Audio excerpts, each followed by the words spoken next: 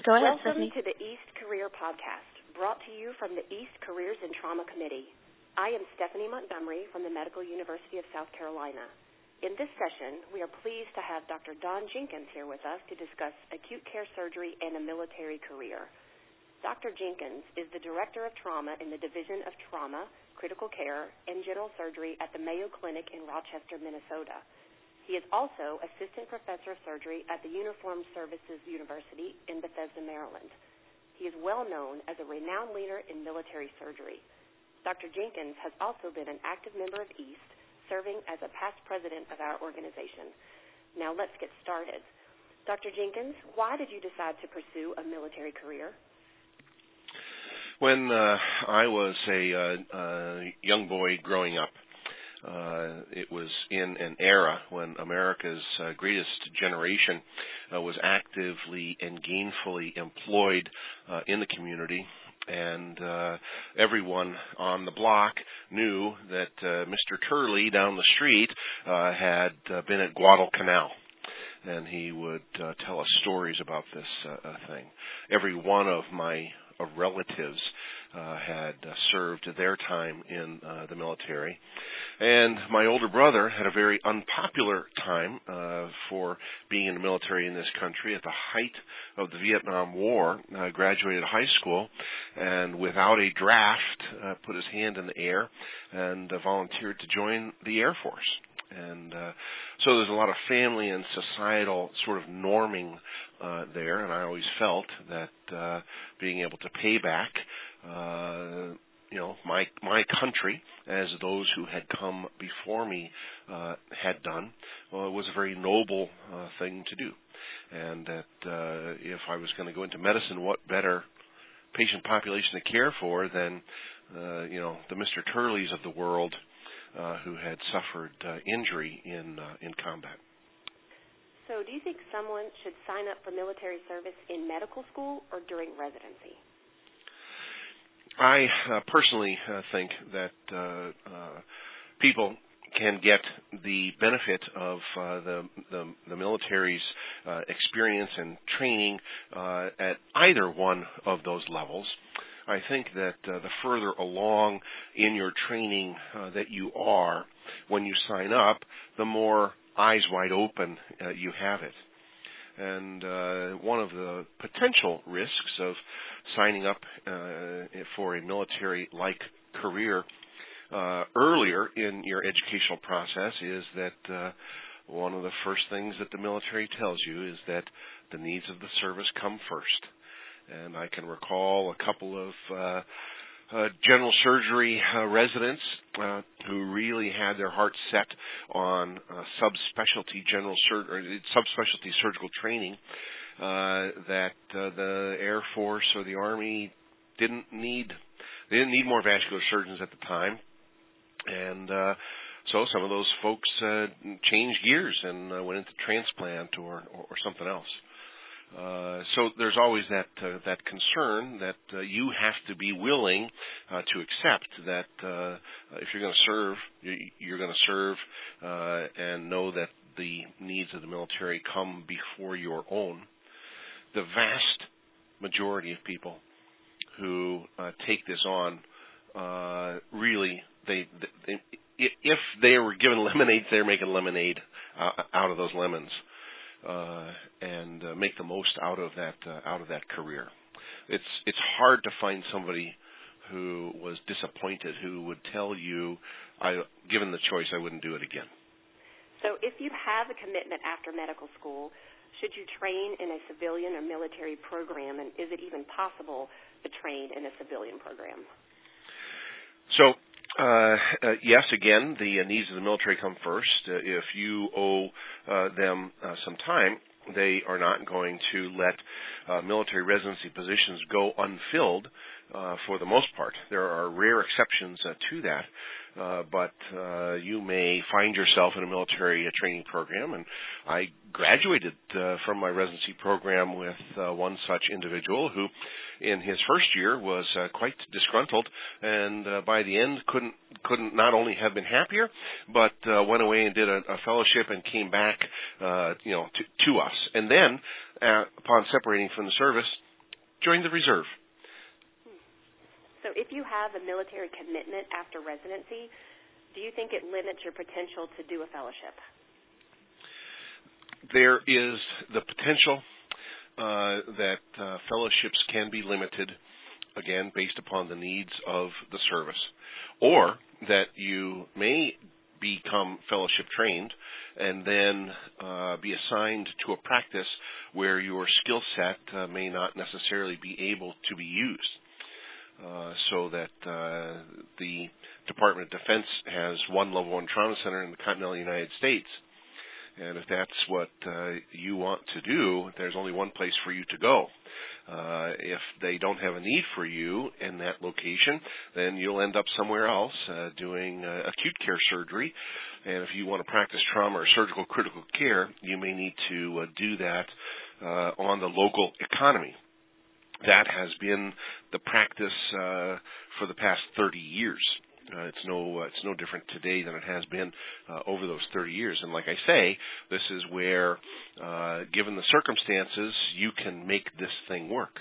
Typically what happens in those scenarios is those folks become so enamored with the local program that they work with that they end up just becoming citizens of that community for the rest of their life and serve in that local community hospital when they're done with their time in the service.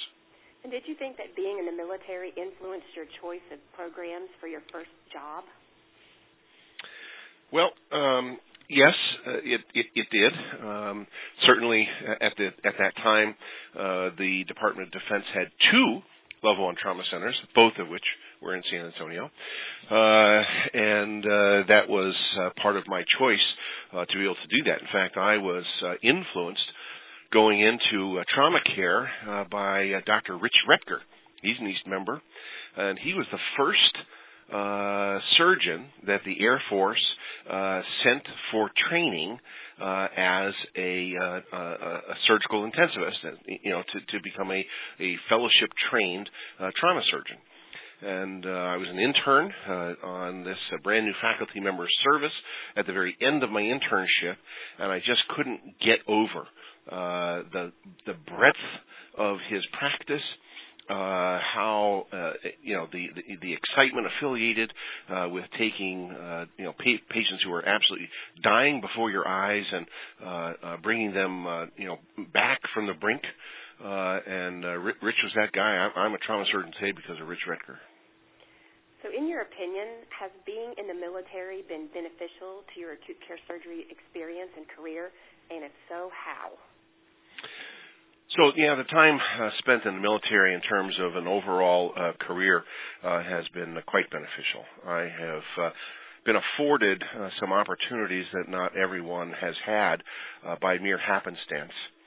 On 9/11, I just happened to be the surgeon carrying the pager for national or international response, and went to the war from there. So setting up the first surgical hospital in the war, setting up the first casualty receiving hospital in the war, really had some tremendous career benefits to it because we hadn't done this in more than a decade. And things had so drastically changed within the military healthcare system in terms of casualty care support and mobile surgery. People, I think, take for granted today, after 13 years of ongoing hostilities, that how things work in the military. What people don't really maybe take into account is that when we deployed in September of 2001,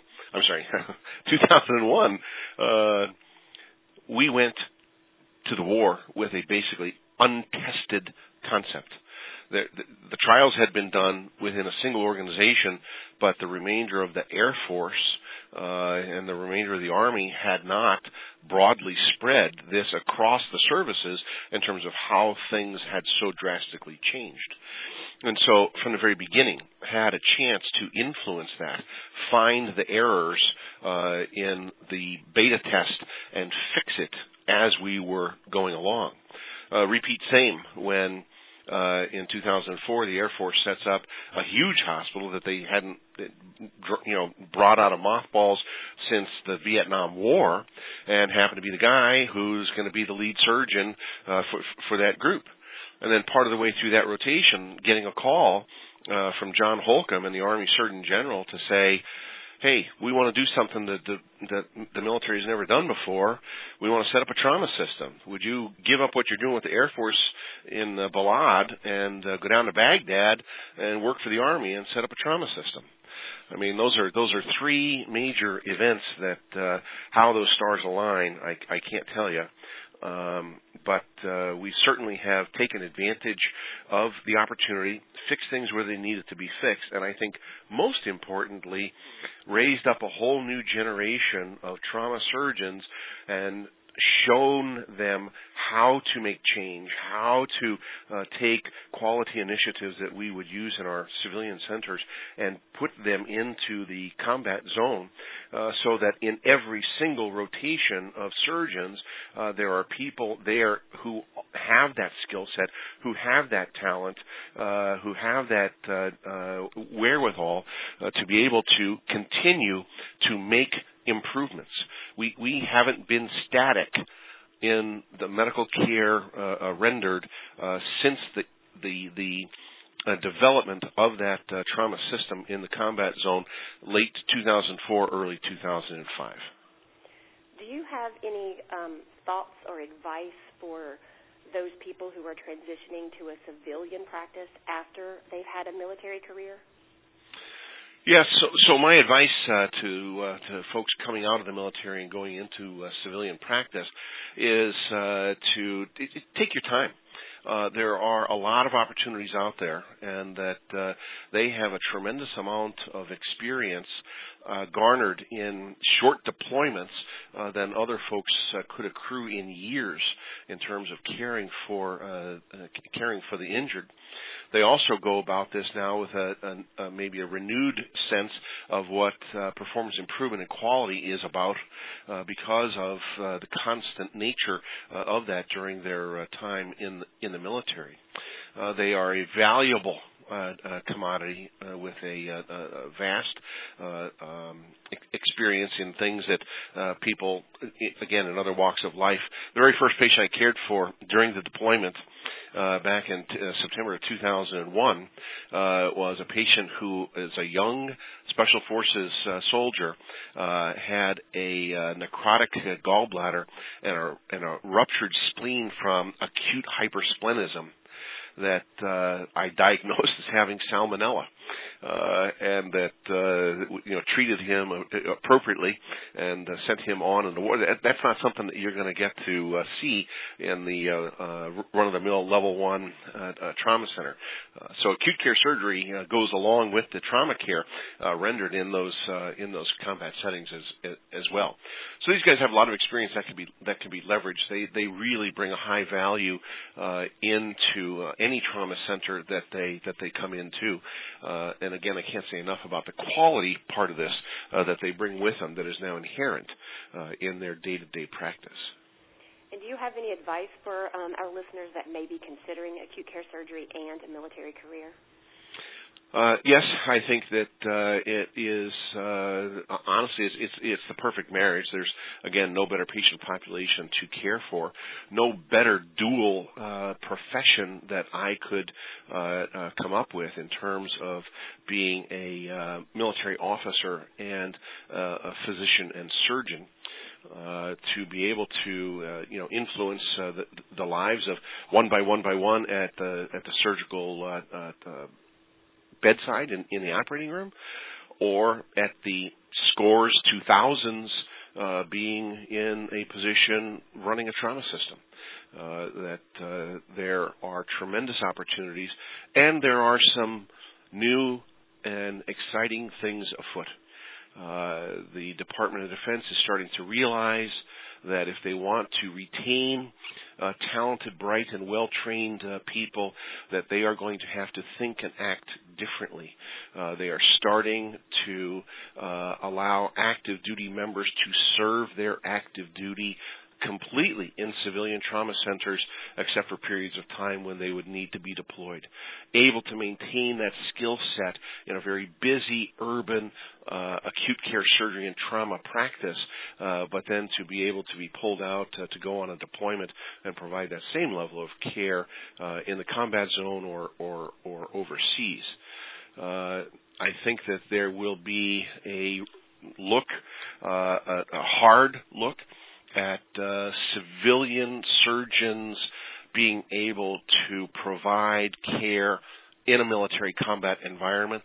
The best example of that is the program that the AAST and the American College of Surgeons set up for the Visiting Surgeons Program, Visiting Vascular Surgeons Program, Visiting Neurosurgeons Program at Landstuhl, where they proved that civilians with no military training whatsoever could go into that military environment and provide top-notch care to injured combatants.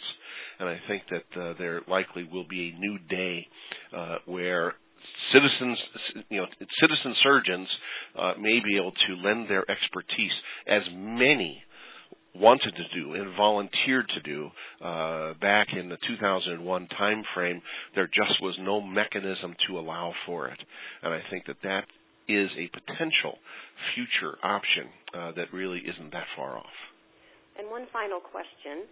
What would you change, if anything, about your career so far?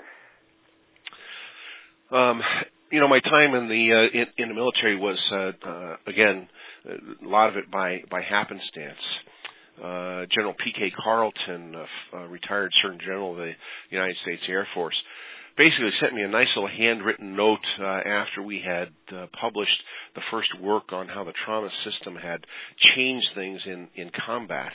And in that very brief handwritten note, he said, basically, "You son of a gun.